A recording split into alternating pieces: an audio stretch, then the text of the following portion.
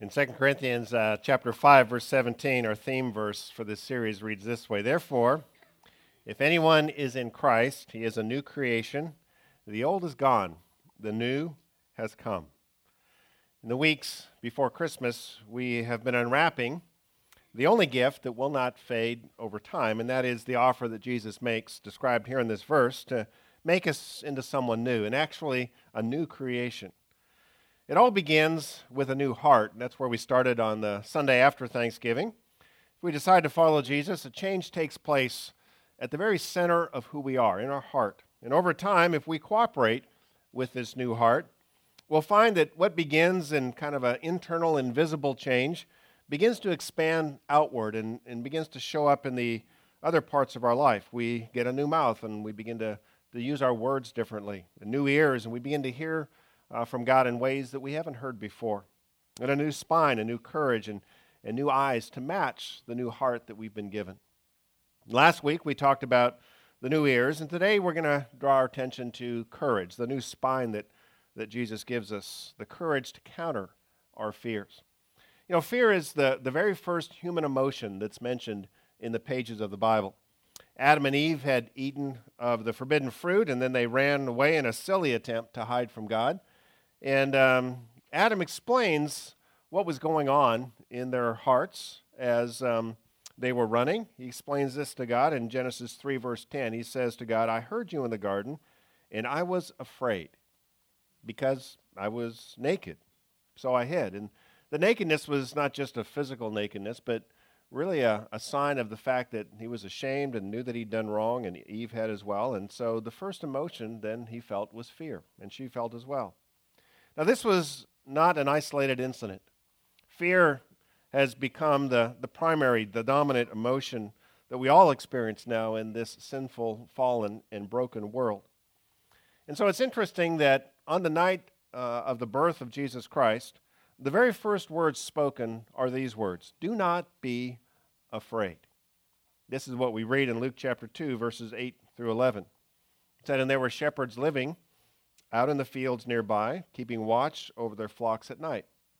And an angel of the Lord appeared to them, and the glory of the Lord shone around them, and they were terrified. But the angel said to them, do not be afraid. I bring you good news of great joy that will be for all people. Today in the town of David, a Savior has been born to you. He is Christ the Lord. Now, if you startle a group of shepherds in the middle of the night with a bright light and an angel, of course the words do not be afraid are very appropriate and fitting. But these words were designed not only to calm the shepherds that night, but to announce a greater answer to the fears that, well, we still face 2,000 years after that night. So the question this morning is, how can the birth of Christ back then practically help us with whatever we struggle with in the area of fear today? Isaiah's prophecy about the birth of Christ gives us a clue as to what his arrival was going to help us with in the area of fear. This is what we read in Isaiah 9, verse 2. It says, the people walking in darkness have seen a great light. On those living in the land of the shadow of death, a light has dawned. This is speaking of the birth of Christ. Now, we know what death is, but what exactly is the shadow of death? Well, a shadow is something that's cast by a solid object that isn't itself solid. So the shadow is not solid, but the object has to be solid in order to cast a shadow. So death, in this situation, is the solid thing. It's the solid fact. We will all die. The only shadow part is that we don't know the day or we don't know the circumstances that will surround our death. And so the certain fact of our death casts an uncertain shadow over every day that leads up to that day. Now, the fact is, if we can die at any time, then nothing about our life is stable. Everything that we do takes place in the shadow of death, whether we're thinking about it or not. Now, you may think, well, I'm not afraid. I don't think about death. I'm not a fearful person. But let me ask you this. Are you concerned about anything today or worried about anything? Are you stressed about anything? Are you annoyed at someone or something? Well, All of these are symptoms of this shadow. It's not just a direct fear, it's all of these ways that we express our fear. These symptoms are reminding us that the world that we live in is not safe. Death, it turns out, isn't just our biggest fear. It's the final fear in a long line of smaller fears that lead up to that day. And the birth of Jesus marked the dawn, the light that answers that shadow, a very practical answer to our fear. Now, the disciples learned that answer firsthand. They walked with Jesus through much of 3 years of their life, and on one occasion, Jesus was napping in a boat. They were crossing the Sea of Galilee. A storm came up. It was so severe that these seasoned fishermen feared for their lives, and so they were panicking. And they woke Jesus up in the back of the boat, and Jesus woke up and said to them these 2 words, "Fear not." Now, that may sound comforting as you read it in the story, but imagine yourself in that situation. That probably isn't going to really do anything for your fear. But if you've been caught in a fearful situation and someone comes alongside and says, "Stop it. Stop being afraid," that normally doesn't do anything for your fear. But what Jesus did after he said these words is what made these words work. He stood up and he commanded the winds to stop and the waves to stop, and everything went calm. And all of a sudden, their fear obviously subsided. Now, what occurred at that point is several of them said this was the point in time in which they discovered that Jesus was not just a great prophet, he was not just a great teacher, but he was in fact God in flesh. Because only God can command wind and waves to stop, and they immediately stop. And they discovered at that point that the only answer to our fear is God's presence. The fact that God was with them in the boat meant that even though the circumstances were awful, there really was nothing to fear. So let me ask you, what is it that you are most afraid of right now? Or if it's not a direct fear, what are you most concerned about or anxious about or annoyed at? What if Jesus was with you, just like he was with the disciples in that boat? What if you could actually see him stand up and command the thing that you fear or are irritated at or worried about to subside, just like he commanded those waves to stop? Would that help? Of course it would. But the problem is we can't see him like the disciples did. Jesus was on earth for only 33 years. And that's why when the disciples were told by Jesus that he was going to be dying soon, he was going to be crucified, and then he would raise from the dead, but then he would leave earth shortly after that, well, they panicked. They couldn't imagine facing the uncertainty of the future without Jesus. They couldn't imagine walking through the land of the shadow of death without his presence. And so they asked, what are we going to do without you? And Jesus answers this way in John 16, verse 7. He says, "I'm telling you the truth. It is better for you that I go away. Because if I go, the helper, or if I do not go, the helper will not come. But if I go away, then I'll send him to you." Jesus was saying, you either get me in physical presence, or you get the Holy Spirit, who is the helper, living inside of you, with you at every moment in life. And Jesus says, that's better than me in the boat, having the Holy Spirit with you. God's personal presence. So if now, 2,000 years later, we decide to follow Jesus, the Holy Spirit takes residence inside of us.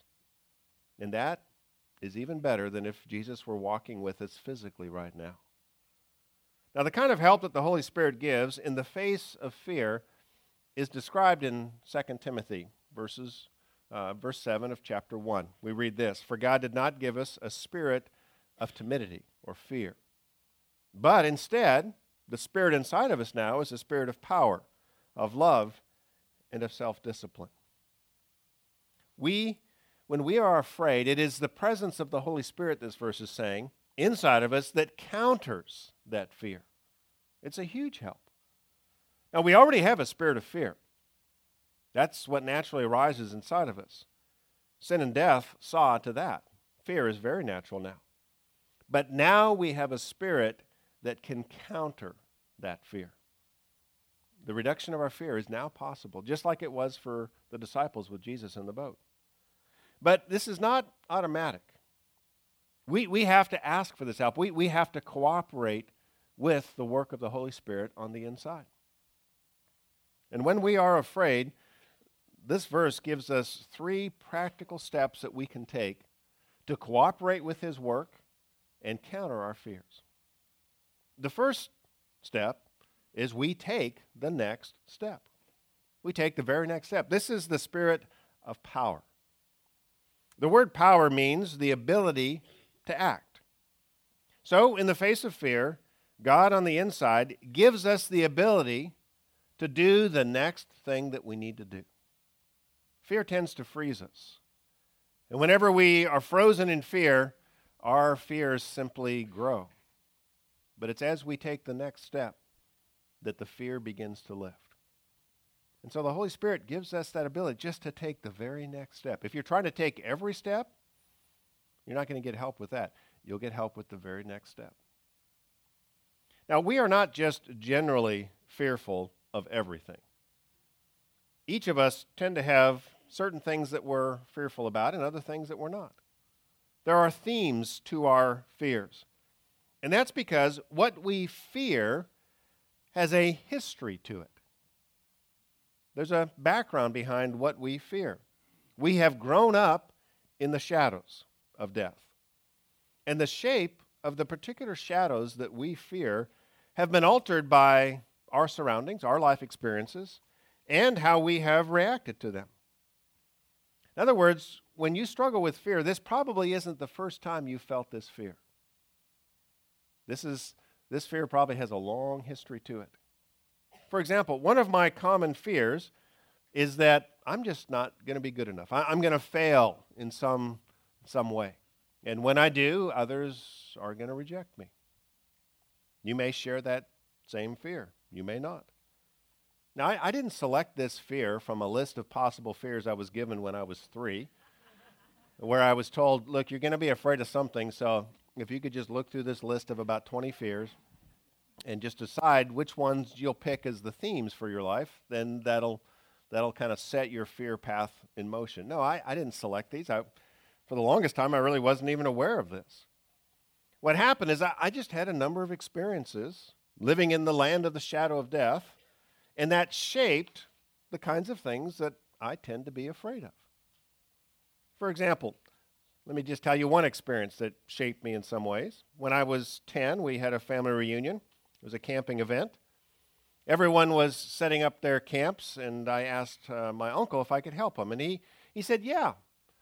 He asked me if I could help him find a skyhook. Well, I had no idea what a skyhook was, but I ran off looking intently for a skyhook. I was asking everybody, have you seen a skyhook? And I came back after a while to tell him that I couldn't find one. So he told me where he thought one might be. And so I ran off again looking for it.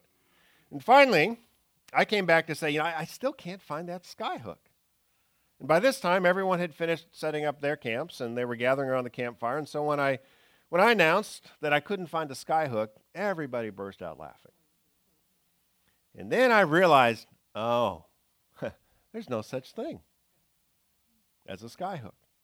Now, my uncle did it to be funny, and everyone got a good laugh out of it. But to this day, I can still feel the emotions of embarrassment that I felt, and I still have an image in my mind of that moment. A lot of things happen over my life, but that's a snapshot that I remember. Now, honestly, my uncle was not intending to do me harm. He actually was a good uncle, one of my favorite uncles. And I know many of you grew up in very harmful families, but I had honestly a very good family. And to be truthful, other 10-year-olds would have just laughed that off and joined in and not given it another thought.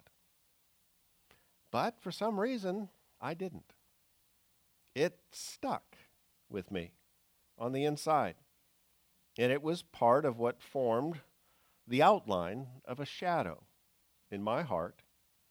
And that shadow is the fear of ever being in that situation again, of ever failing, of ever having a group of people laugh or shake their heads or silently think, He doesn't know what a skyhook is.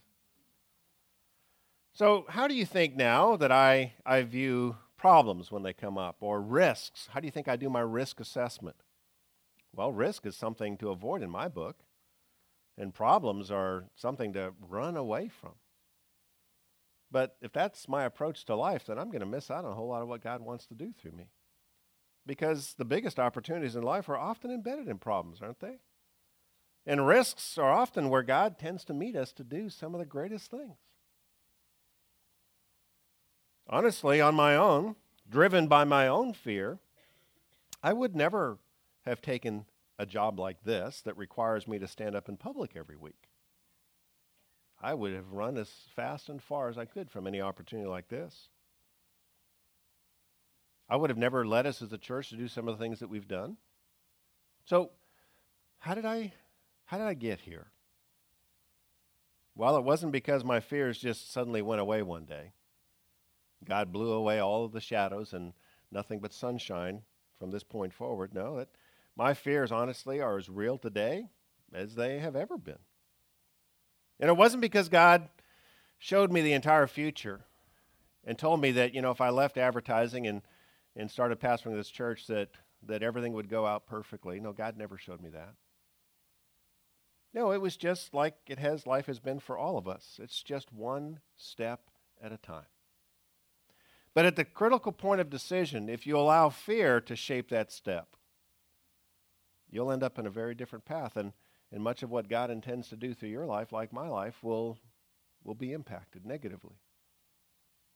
And that's why God says, listen to me on the inside and allow me to give you the power just to take the next step. Don't worry about the 100 that will follow. Just get up and take that next step. So when you feel the fear, particularly your theme fear, know that it's time to do something. If you just sit there and ponder it, your imagination will enlarge the size of your fear beyond anything realistic. But if you just get up and take that first step, and then take the next step, you'll discover that God will push the fear back and do amazing things. Only the Holy Spirit can lead us step by step forward into the Shadowlands. He gives us the power to do this. The second way that the Holy Spirit helps us on the inside when we're afraid is He gives us a spirit of love, the power to turn our attention to others. This is particularly helpful when it comes to fear. At one point in the Bible, it's describing how much God loves us. This is in the book of 1 John in the New Testament, and all of a sudden it just says, well, God is love. The idea is this is not just one of the many qualities that God has, that this is at the very core of God. It's His very nature is to love. So it follows that if God is living on the inside of you, He's going to prompt you to love other people. That's just going to be part of what He prompts you to do. Now, let me be clear. Love is not just a general feeling toward people. Love, as it's described in the Bible, is the act of sacrificing for the benefit of another, regardless of how you feel. We tend to define love primarily as an emotion, and in Scripture it's primarily an action. Emotions follow, but it's primarily a commitment to act. So what that means is if you say that you love someone, but there's nothing specific that you have done recently to be of real help or to be of benefit to them, the truth simply is you do not love them. Maybe you have in the past, but right now you don't. Love is an action. Now, you may have strong feelings of warmth and affection. You may even be able to get emotional about them and even cry about them, but if you're not doing anything to sacrifice personally for the benefit of them, you don't love them. So what is it that love has to do with fear? Well, it describes in 1 John chapter 4, verse 18 this: there is no fear in love, but perfect love drives out fear. Why? Because fear has to do with punishment. What's punishment? What's the question of punishment? What's going to happen to me? The one who fears is not made perfect in love. What it's saying is, love is the only anti-fear quality available. Love is the opposite of fear. Why is it that perfect love drives out fear from a person? Well, it's because you can't look in two opposite directions at the same time. Love and fear look in opposite directions. Physically, you can't look in opposite directions at the same time. I mean, I can look to my left, or I can look to my right, but I've got eyes only in the front of my head. I can't look in both directions. I've got to choose. And when I choose to look in one direction, I'm choosing not to look in the other direction. When you are afraid, what's your primary concern? Yourself. What's going to happen to me? That's why it says fear has to do with punishment. What's going to happen to me? So fear, by its very nature, is a self-consuming and self-focused activity. It's about me. What's going to happen to me? Its direction and orientation is me. It's inward. Love is the opposite. It looks in the exact opposite direction. So what it does is it turns the attention away from yourself and toward somebody else. So what that means is when we in love focus our attention on how we can help someone else, the shadows of our fear begin to lift. Now, if love were primarily an emotion, then it would be a conflict between the emotion of fear and the emotion of love, and love would never win. But because love is primarily an action, no matter how fearful we are, no matter what we're struggling with, we can always we can always take the action of helping somebody else. And when we do that, it helps lift our fear. Because in order to turn our attention to someone else and actually think about them and wonder how I could be of help to them, what could I say to benefit them or do to help them, when you do that, you have to turn your back on your fear. And to do that, you have to trust God to take care of what you're turning your back on. So it's a counter. It's the opposite of fear. So when we love, the shadows of fear begin to lift.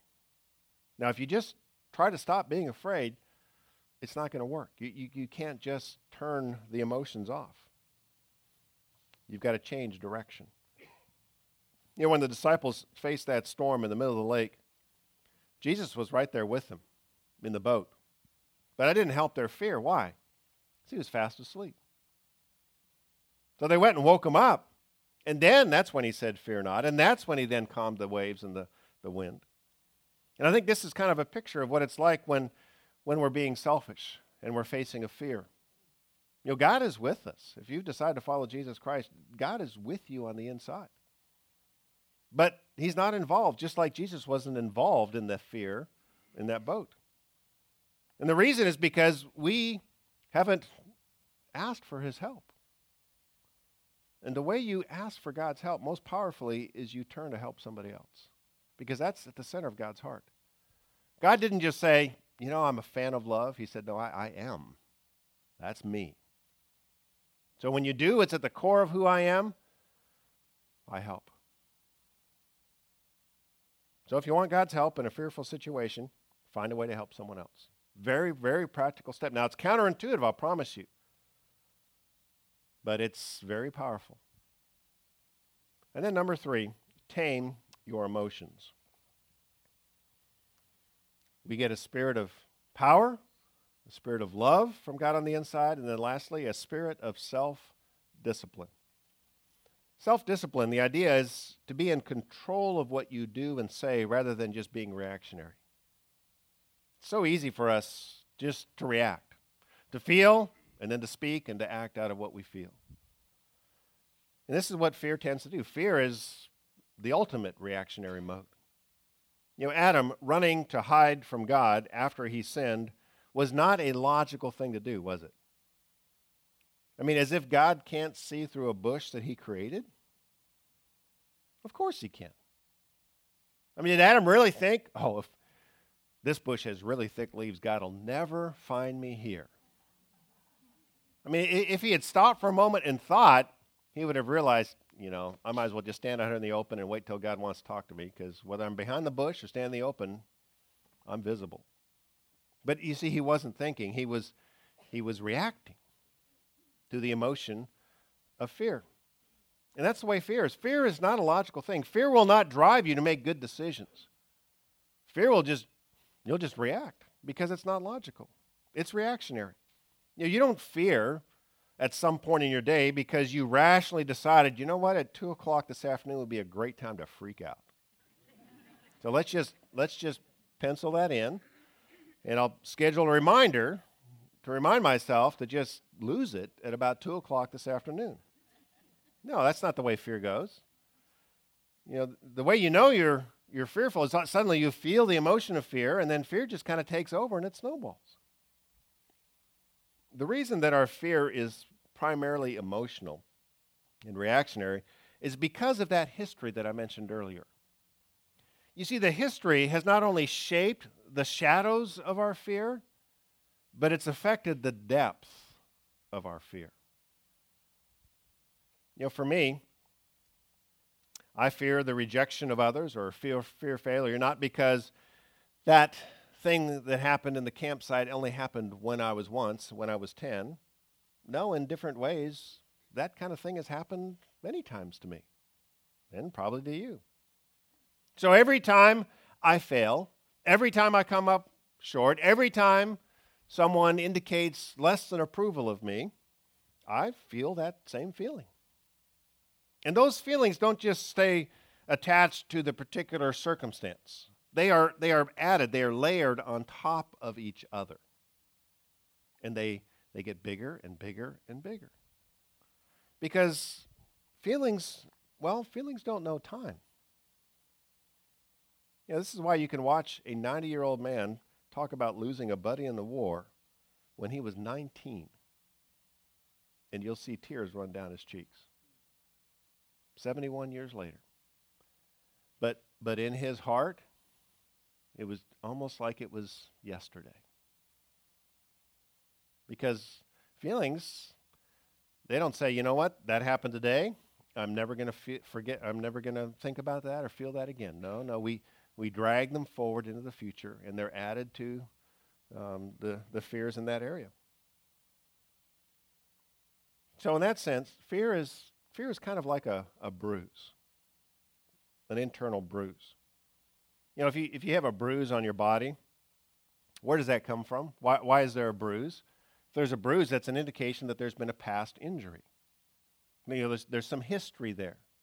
Yesterday you bumped into something. Today there's a bruise. Now what happens if someone accidentally bumps into your bruise? Well, it's going to hurt more than if there wasn't a bruise, right? And so your reaction is going to be larger, disproportional to the bump, because you're not just reacting to the current bump, you're reacting to that plus yesterday's injury. So those two are layered on top of each other. And this is the way we are when it comes to fear. Again, we're not just reacting to what's happening today, we're reacting to what's happening today, and that's triggering all of the layers of what's happened to us in the past in that area. So this is why, for example, for me, my wife can ask me a simple, good-hearted question like, why did you do that? And I'll react with something much larger than just, well, let me explain to you why I did that. I mean, I'll get very defensive sometimes and very reactionary sometimes because, why? Because I've got this bruise that says I might not be good enough and I might fail. So if anybody asks a question, it's very easy for me just to react and to jump into the mode of defending myself when it was just a simple question. An honest question that many times could be say, yeah, that probably wasn't the best thing to do, and oh well, I'll do better next time. Why can't I just do that? Well, it's because there's an injury there. There's a history there. And this is what tends to happen in relationships, especially in marriage. We get married, and we bring all of our fear bruises with us, And then we live in close proximity and we just start bumping into each other. And we start reacting and we're like, what? I just said, what happened? And they don't know. I didn't know I had this fear bruise. I just felt the pain.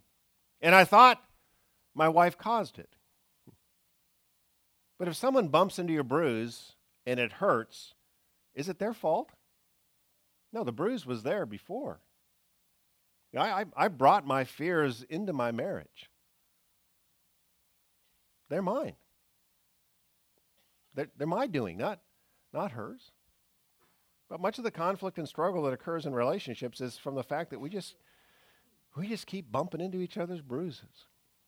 And we just keep reacting. And we don't know why. I mean, we blame them. Well, it's because you asked me, what was I doing? Like, yeah.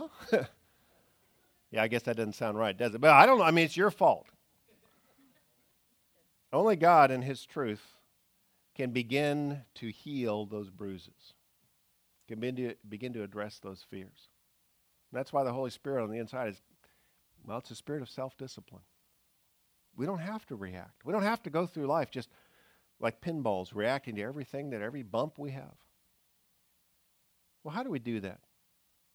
Let me just give you 3 suggestions on the spirit of self-discipline. I think, first of all, it's very helpful for you to identify your fear bruises. Now, don't worry about spending all kinds of time to do this. Just whenever you react, take some time to stop and think. What am I thinking now? What's going on? And have I felt this before? Is this a theme with me? To the degree that you can begin to understand, oh yes, this is a common theme for me. I've felt this my whole life. That begins to take away some of the lie that it's their fault for how you feel. And you can begin to understand this is me. This is something I have. It's no one else's fault. So identify your fear bruises. Look for the emotional spikes and ask, what am I thinking? And then discover God's truth about that fear. So for me, what's God's truth about my failure? The truth is, yes, I am a failure. The bigger truth is, that's why Jesus died for me. And His love for me has absolutely nothing to do with my performance. And it's helpful to not only identify this truth, but if you can find some verses in the Bible that support this truth, that's really helpful. Because the third point is apply the truth when you feel the fear. So what I have to do is when I'm feeling these emotions, if I can just take 5 minutes and stop the reactionary snowball and think, oh yeah, this is that bruise again. Now what was the truth about that? Is there a verse about that I could pull out again, or maybe one that I've memorized that I can review and ask God to remind me of? You know, for me, Romans 8:28 through 36 have been so helpful. It talks about how God is going to work out a good future for me. It talks about how the love of Christ, that there's absolutely nothing that can separate me from God's love for me. I just need to remember that. So, identify your fear bruises, discover God's truth, and apply the truth when you feel the fear. I don't know what your next year looks like as we begin to wrap up this year, but my guess is there's a lot of shadows in 2017. But in this land of the shadow of death, as Isaiah the prophet said, speaking of the birth of Christ, a light has dawned. His name is Jesus. And His gift to those who decide to follow this light is you get the Holy Spirit on the inside. Now, honestly, on your own, you can do these 3 we just talked about. You can take the next step. You can turn your attention to help other people. You can try to stop reacting. But your ability to do it is going to be pretty limited. And honestly, you're not going to be able to do it often enough to really push back the fear. We need help. We need the presence of God on the inside helping us. So if you haven't yet decided to receive this greatest gifts, I mean, the whole reason we give gifts on Christmas is because of this gift, the gift of Jesus Christ. And you haven't asked for His mercy to be applied to your sin, your failure, and then decide to follow him, then I would encourage you to do that, to open up this gift, and then the Holy Spirit will move in. So before I close in prayer, let me just read my own personal translation of this verse. This is just my words. I do this sometimes just to kind of help me understand a verse. So here's my translation. If you're afraid, that's not from God. He is with you right now, giving you the power to take the next step and to be of real help to someone in your life. So do that rather than let your feelings consume you. Let's pray. Father, we do live in the shadow of death. We try to push it out of our mind. We try to get busy enough to where we don't have to think about it. We try to set goals that keep us focused away from that. But the shadow has a way of finding us. Either someone close to us dies, or fear of a shadow begins to consume us and drive us in directions that are not good. And we thank you that in this land of the shadow of death, a light has dawned. And Jesus, we thank you for the sacrifice of your presence here on earth, your death, your resurrection, so that the Holy Spirit could reside inside of us. Holy Spirit, we want to cooperate with you. Help us to see what the next step is and give us the power to take it. As we stay frozen in fear, our fears just grow. Show us in the moment of fear who we can help, what we can say to be of help. And then give us an understanding about our fears so that we can make choices rather than just react to the emotions of the fear. We thank you for this greatest of gifts. We pray this in your name, Jesus. Amen.